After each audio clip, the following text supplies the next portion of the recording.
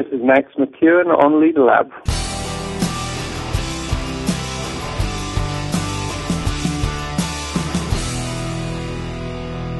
So who are you and what do you do? Well, I'm Max McEwen.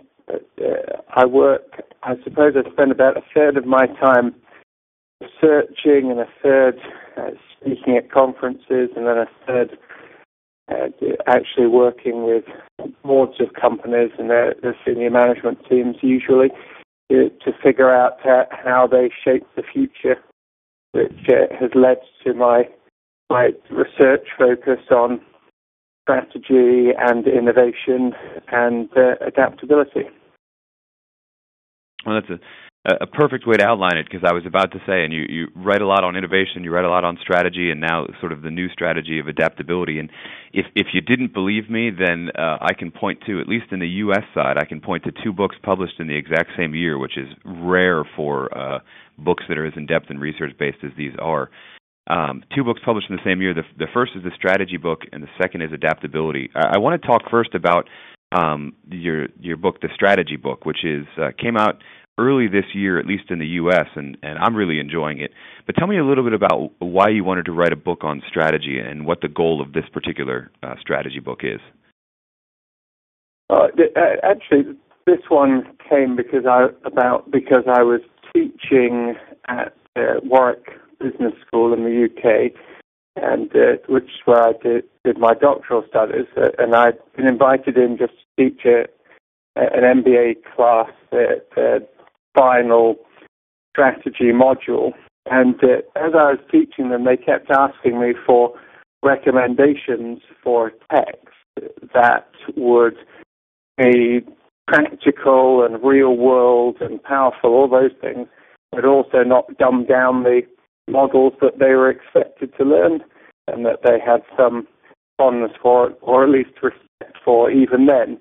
And I found myself struggling a little. I was aware of all the major textbooks, and they all have much to recommend them in terms of content, but you're talking about 1,000 pages, more or less, and that's a lot to drag themselves through, and they can end up, because academics are what academics are, they can end up in a position at the end where they know less than they did at the beginning, because the academic's job, in a way, is to make things complicated, to find different ways of saying it. And so you usually start off with those kind of books with a stance that says, strategy is very complicated and nobody knows what it is. And I don't think that's particularly helpful for the entrepreneurs and the leaders and the people who are trying to shape their future. But then at the same time, there are other books, good in their own way, I suppose, that are so basic and so superficial in their treatment of strategy that they could leave that same leader or entrepreneur really with inadequate tools, like the cheap version of own brand tools that you get sometimes in Home Depot or something. That kind of thing, they're going to break off in your hands. And so I thought I could do better than that and fill a gap, perhaps, in the middle with a guide for improving strategic thinking that wasn't dumbed down. Oh, and I think it definitely does that. I think you're absolutely right. At least what I see from the academic side and even into the business and competitive strategy side, we tend to, in an attempt to simplify, we tend to just boil it all down to Michael Porter and positioning, and really not even 5 forces, just this idea of you can do low cost of differentiation, and that's all we teach people anymore. And what I love about the strategy book is that it encompasses a lot more, a lot bigger perspective of strategy. It looks at a lot of different tools. It sort of at least addresses the conflict that I've always noticed between Michael Porter and Henry Mintzberg. I kind of wanted to get your perspective on that. Do you lean more towards a Porter side or to a Mintzberg side, or where do you lean on this whole strategy, what is strategy debate?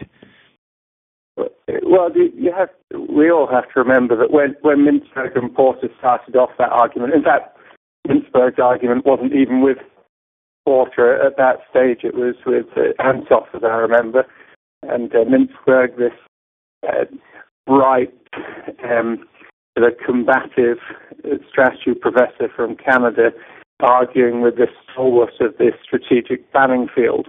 And he was very good at just poking him, just irritating him. It's like somebody's kid's brother. And so he was very good at doing that. He published a paper once called, I think, was it Planning Nil, Strategy 1. But the idea was that he understood the real nature of emergent strategy and that even the best laid plans don't work.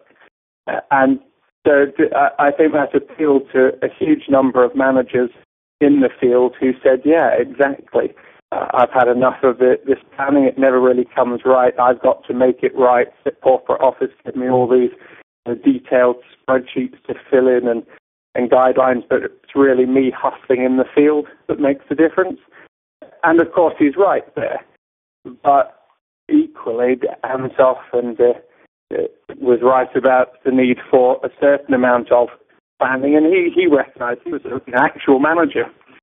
He recognized the difference. And then you got Porter, who really is an economist in a sense, and he's right too. If you have to make certain decisions. So that's his sort of generic strategies. You have to make certain decisions. But then again, planning your competitive position is not something that is as easy, straightforward, or as common as he seems to suggest.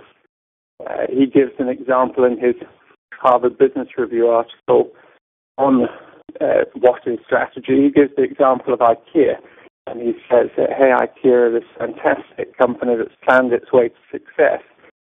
But he's describing something that didn't happen in the strategy book. I described briefly how IKEA came about, and it came about from a series of accidents, essentially, and reactions to those accidents. So every time something would happen, good or bad, like the big warehouse burning down or them not having enough staff to serve people, every time that would happen, they'd react in an intelligent way, and then if what they did worked, they'd then build that into a operating strategy for the future, which is something I talk about. So I think that you can use all of these things together. A lot of it is that mixture of, I think I say in the book, reacting matters as much as planning. But the converse is equally true. Planning matters as much as reacting. It's when you combine those two in a creative way that entrepreneurs understand that you get the very best results. No, absolutely. And I love that you brought up the IKEA example, because I see it as, one, I think a lot of people like talking about IKEA, but two, I see it as a perfect example of what proves the Porter and Mintzberg debate is a little simplified, because they're a company that utilized both and really did use an emergent strategy. And actually, I'll use them as my shameless transition. They actually you see the elements of adaptability and the ability to change with the environment in the IKEA story as well, which brings me to the second book for 2012 for you, which is adaptability, and this idea that I really view it as another realm of strategy, this idea of being able to react well, adapt to your environment, and move forward. But talk a little bit about the new book, Adaptability, which is just out, and what the aim of that book for, what the strategic goal of adaptability is. How's that as a way to phrase it? Perfectly. The adaptability originally started off as a look at kind of survival rules of strategy, and I was going to write a book about that. And then as I wrote the chapters, it's a much more conversational book, full of stories compared to the strategy book. And as I started exploring those stories about how organizations had adapted and had succeeded or not, that had failed, I started to find those human stories in there. And the individual story would be as important as the organizational, but then equally at a national or at the international level, and there were historic stories, and then there was brain science, and there were so many different strands of it. And I seem to discover this thread of adaptation or adaptive science, all sorts of different areas of study, from your ecologists, your economists, your psychologists, all interested in this most important of all human traits, our ability to either adapt the situation that we're in to suit ourselves or adapt ourselves to thrive in that environment. The exploration fascinated me, and it hadn't previously been brought together in quite this same way, and I felt that was important to do that so that we could celebrate really this thing that we do so very well, particularly now in a time of great uncertainty and turmoil. We need to understand how to do that and have confidence and hope and faith in our ability to do that again and again and again, because of course it's always the beginning with this adaptation thing. Oh, no, absolutely. And, that's one of the ironies of we make, throughout history, we've made comparisons to Darwinism, survival of the fittest in business, and it's actually not true, and I'm glad the business realm is actually coming across to this. It wasn't really survival of the fittest, it was survival of the most adaptable, and those species that could adapt and change and move forward, theoretically were the ones that got to pass on their genes. And we see the same thing in business. The companies that can adapt and move forward and change with the rapid pace of change that's going on right now are the ones that are able to move forward, and the ones that cling on to their old ways are the ones we never hear about again. Yeah, because in a sense,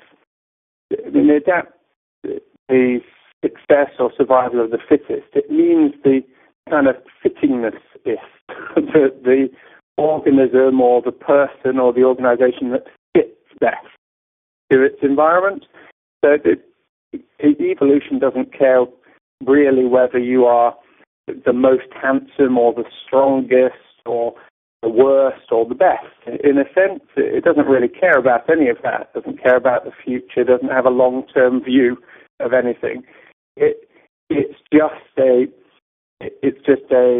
relationship between us and our environment.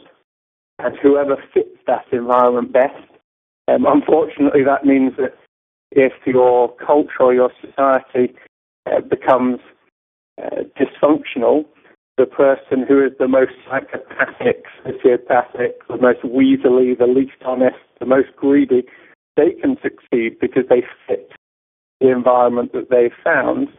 And your society or your organization can really get either teeter close to collapse or what exists in what I describe as a miserable equilibrium, where everybody's surviving, but it's pretty awful for most people, or certainly not desirable for most people. And then at the same time, those are two of the levels that I described. At the same time, you could sort of head higher up, and an organization or a person can find out how to thrive, or then even how to transcend the situation that they found themselves in originally. So instead of just staying with the same rules that don't really suit them, they can leave and find an altogether better place. And that, of course, in one sense, is what anybody who's ever emigrated does. They leave one thing to find something better. But equally, somebody who leaves a neighborhood that's not succeeding to go somewhere else. But even more, when the individual is sort of clever, creative, committed enough to change the country they're in, to change the neighborhood they're in, to change the company or the family or the life that they're in. Now, in adaptability, I know what's funny is there's a set of rules in adaptability, and one of which is, of course, is mess with the rules, or I'll keep it PG and avoid what it's really referred to as, but is to mess with the rules. But the rules are broken up actually into three steps that I really like the way it's logically laid out, and the three steps are recognize the need to adapt, understand necessary adaptation, and adapt as necessary. Talk a little about each of those three steps and how an organization or a leader can lead a company through this process of adaptation. Well, I really tried to, I'm glad you mentioned it, because I really found this pattern over and over again and went to a great deal of trouble and effort to find the simplest possible way of describing this adaptation process. with the hope that somebody wants to read to understand in more detail, they could. But then if somebody wanted to go through a process, as you say, in their company or in their life to get to some sort of transcendent point, to escape, then they could. So the first one is to recognize the need to adapt. Now, here, all sorts of organizations and people don't even recognize that there's something wrong with the way that things are. And if they don't recognize, they can't do anything about it. They don't really see, they may even see that there's a problem, but they don't see how it's their problem. They don't see that it's particularly urgent, or they think that mediocrity is the way that things should be. And because they don't recognize the problem, they do very little about it. They don't even look for a solution or feel bad about the ways that things are. And I think all of us had those kind of experiences, those aha moments, where you just realize there is a better way that this could be done. There's a better way of living or shopping or whatever the thing is, or leading, and you suddenly experience something better, or you see the flaws in the way that things are, and you think, right, I'm dedicating myself to getting out of here. We've really got to do it. So that's the first and very important step. The second, though, is to understand the necessary adaptation. Because a lot of people, even when they recognize the need, something needs to change, and in the US, of course, over the past, I don't know how many decades, but certainly past decade, people of all political persuasions talked about the need for change. But being urgent about change and saying that we have to can still be fairly ineffective, because people don't all agree on the change that's necessary, or they don't understand the detail of the adaptation needed to get us to that happier place. And so even though everyone's talking, it's urgent, we've got to, selling change, nothing also happens because they don't really understand what's necessary. Or worse, everybody makes a lot of changes all in the wrong direction, sort of double up their efforts in exactly the wrong direction. And then third, even after you've recognized the need to adapt and you've actually understood the necessary adaptation, clearly there are lots of things that could stop you moving on from a sense of inertia.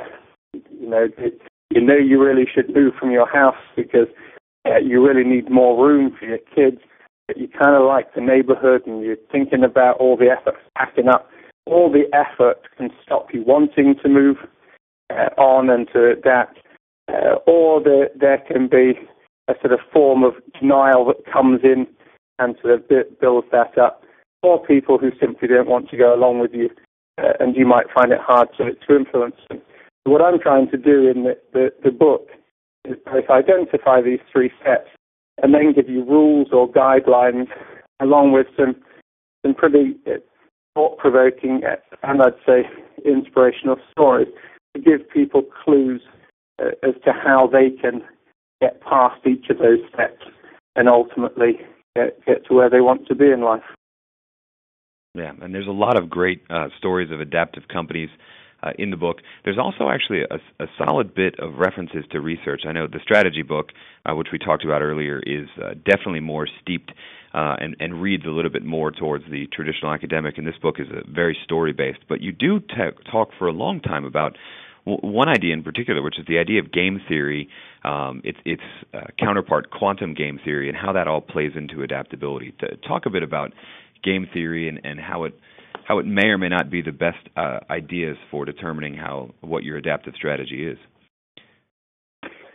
Okay, well, the people know little, especially I would have thought that your listeners, it's something of game theory, and the most famous, it's a branch of mathematics or economics, I guess, which looks at what two or more people will do when competing for resources or what they will do when they have an objective either in common or that they're competing for. So the most famous of those is the prisoner's dilemma.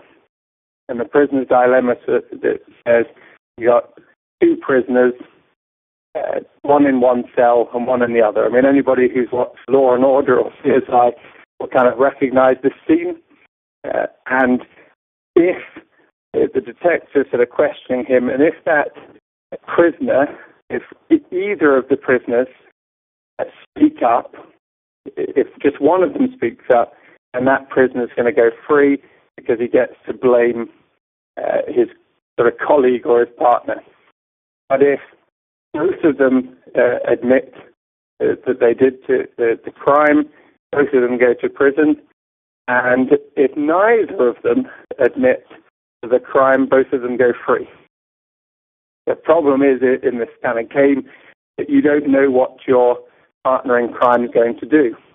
Even if you're innocent, you don't know what the other person is going to do. So what do? You bet on them being honest and supporting you and being loyal, or do you bet on them being dishonest and disloyal? So this prisoner's dilemma looks at what is the best course of action, or what's your best strategy? And a whole series of different kind of games have been looked at, looking at whether it's better to collaborate or not, better to be honest or loyal or not. And a competition was held decades ago, and during that competition, entrants were expected to send in their ideas for how to win this prisoner's dilemma.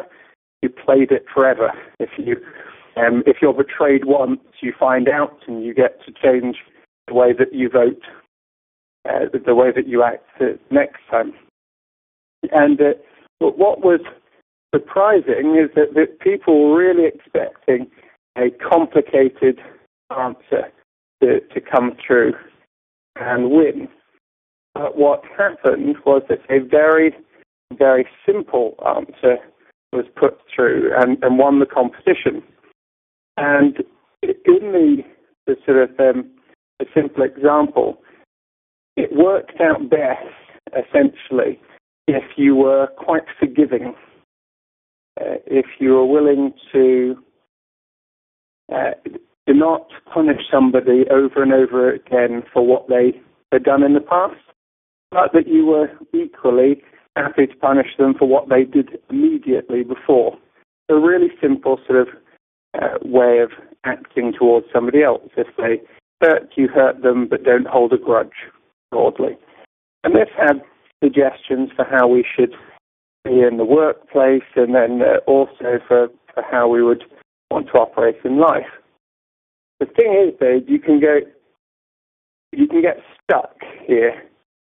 Even if you don't bear the grudge, if somebody's always doing something bad to you, and you always do something bad back, you start playing a kind of revenge ping pong or table tennis. You play between the two of you, and things get worse and worse and worse. And in conflicts throughout the world, wherever you have two sides entrenched in their ways, nobody can ever escape. Whether you're talking Israel-Palestine, you're talking the US and many other countries, you get stuck.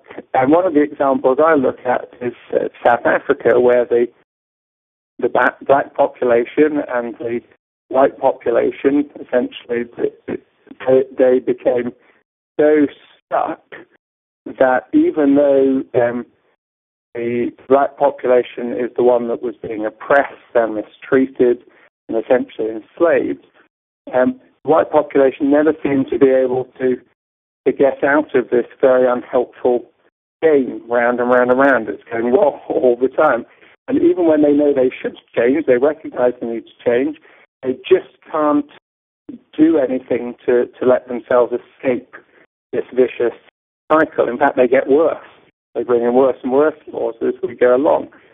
And this then is the field of quantum games, which suggests, I go into more detail in the book, but suggests that if you play if you go for a move, really creative move that's unexpected, that's undeserved almost, that you can change the nature of the game.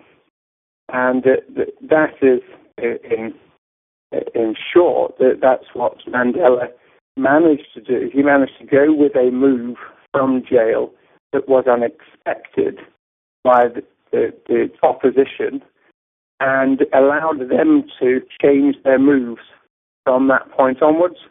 And I think that what's useful here is it underlines the need for forgiveness, for collaboration, and also for creative moves outside of the norm, reaching across to the other side, instead of left always hating right and right always disliking left, and so on. How about understanding the other side? Which led, I think, me to write at one point that if you really want to be radical, if you really want to change the way things are, you've got to listen to the other side, listen to the opposition, listen to the enemy, because they will give you the kind of insights you need to change the nature of the game. No, absolutely, and I love the lessons from those examples and from the game theory to quantum game theory for leaders, but for also how to deal with an age of uncertainty. You know, I think it was Drucker who said the best way to predict the future is to create it, and one of those ways to help change the game is to move in unpredictable ways, and then to collaborate and to continue to adapt. It's a great series of lessons, and it's interesting. I don't know how many of our listeners are familiar with game theory, but I have this morbid fascination with it personally, and maybe I try too hard to make it work into leadership lessons, but I still love it. Still think it's a fantastic set of theories and set of lessons. I couldn't agree more. I mean, you've got Eric Berne stuff on the games people play from a sort of psychologist point of view, or then more amusing things like the Neil Strauss book, The Game, which looks at the sort of dating game in effect and how it works. You know, and sometimes people misunderstand and think you mean everyone's messing about. And of course, both of us know that we're not. We're just looking at how one person will make a move, another person will respond. Society is really made up of trillions of those kind of game moves. I was thinking with what you were saying again, with uncertainty in the US, in other countries, we're going to come up to elections. And I've always liked the way that in democratic countries particularly, it's those independents that really make the difference almost all the time. The independents who are capable of making their own choice and changing the rules, while the left and the right stay entrenched in their position. And you get that in organizations continually as well. You get people who want to change, people who don't, the marketing guys who want to really sell hard maybe, and the operations guys who just want to do a good job. And you have such entrenched views that these kind of silos, they're always described that way, they start up. But it's the independent kind of radicals and the free thinkers in the middle who are capable of understanding multiple sides.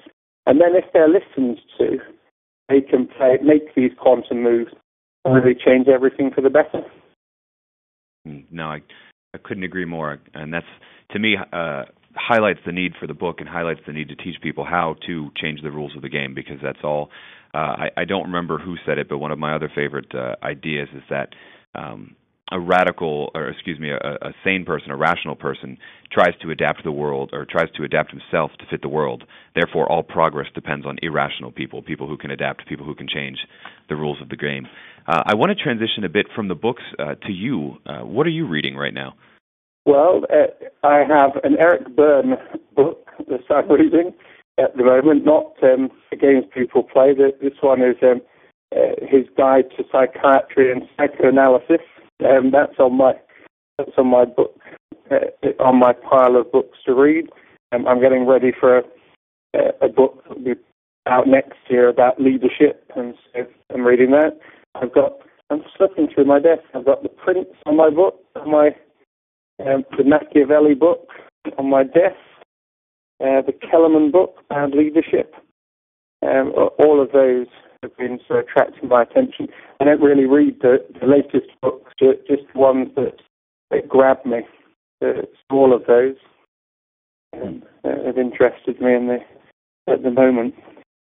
Let's talk about you for a second. We've got two different books coming out this year. Obviously, you're in the midst of the launch for Adaptability, but what's next for you? What's on the horizon? Well, on publishing, not to confuse everyone, who should of course go out and buy these books. The next book will be specifically about leadership, and will probably fall in between these two in terms of style. They'll look at simplifying down what we know about leadership, but then also making it, I think, interesting and readable. I have a long-standing view that leadership, it's viewed, if you're somebody who follows, say, Twitter or reads leadership books, it can be viewed as a sort of a sacred calling, and people assume that anybody who's in a leadership position or being in a leadership position is innately good. And I want to explore the limits of that, really. Leaders aren't automatically good. You could have a good leader who is ineffective. You could have a bad leader who was very influential and charismatic. I'm going to look at examples of leaders, both sort of modern day in different sectors and fields, and then also several examples through history to come up with have a simple model that should explain that, and then also highlight the really fascinating research and insights that we've got coming from behavioral economists and organizational psychologists and so on. Very much the leadership book for the next year. Although I am out I think I'll be in Boston in October and hopefully meet up with some readers of my books out there while I spend a couple of weeks touring around. Oh, very cool. That's exciting. Something to look forward to. The leadership book, something else to look forward to. I don't. My honest opinion, I don't believe we need more writing on leadership. We need more good writing on leadership, and that's why I'm looking forward to yours. I'll try my best. Oh, well, thank you. If it's anything like the past two that you put out, it'll definitely be worthwhile. In the meantime, though, don't wait for the new book to come out. Go ahead and run out and grab the strategy book and Adaptability, because even if you're just interested in leadership, they will make you a much better leader. There's a lot of facets involved in it, one of which is strategy and one of which is the ability to adapt to yourself and your organization to the environment. So we want to encourage our readers to check both of those out. Max, thank you so much for joining us inside the Leader Lab. Thank you so much for inviting me. It's been a pleasure.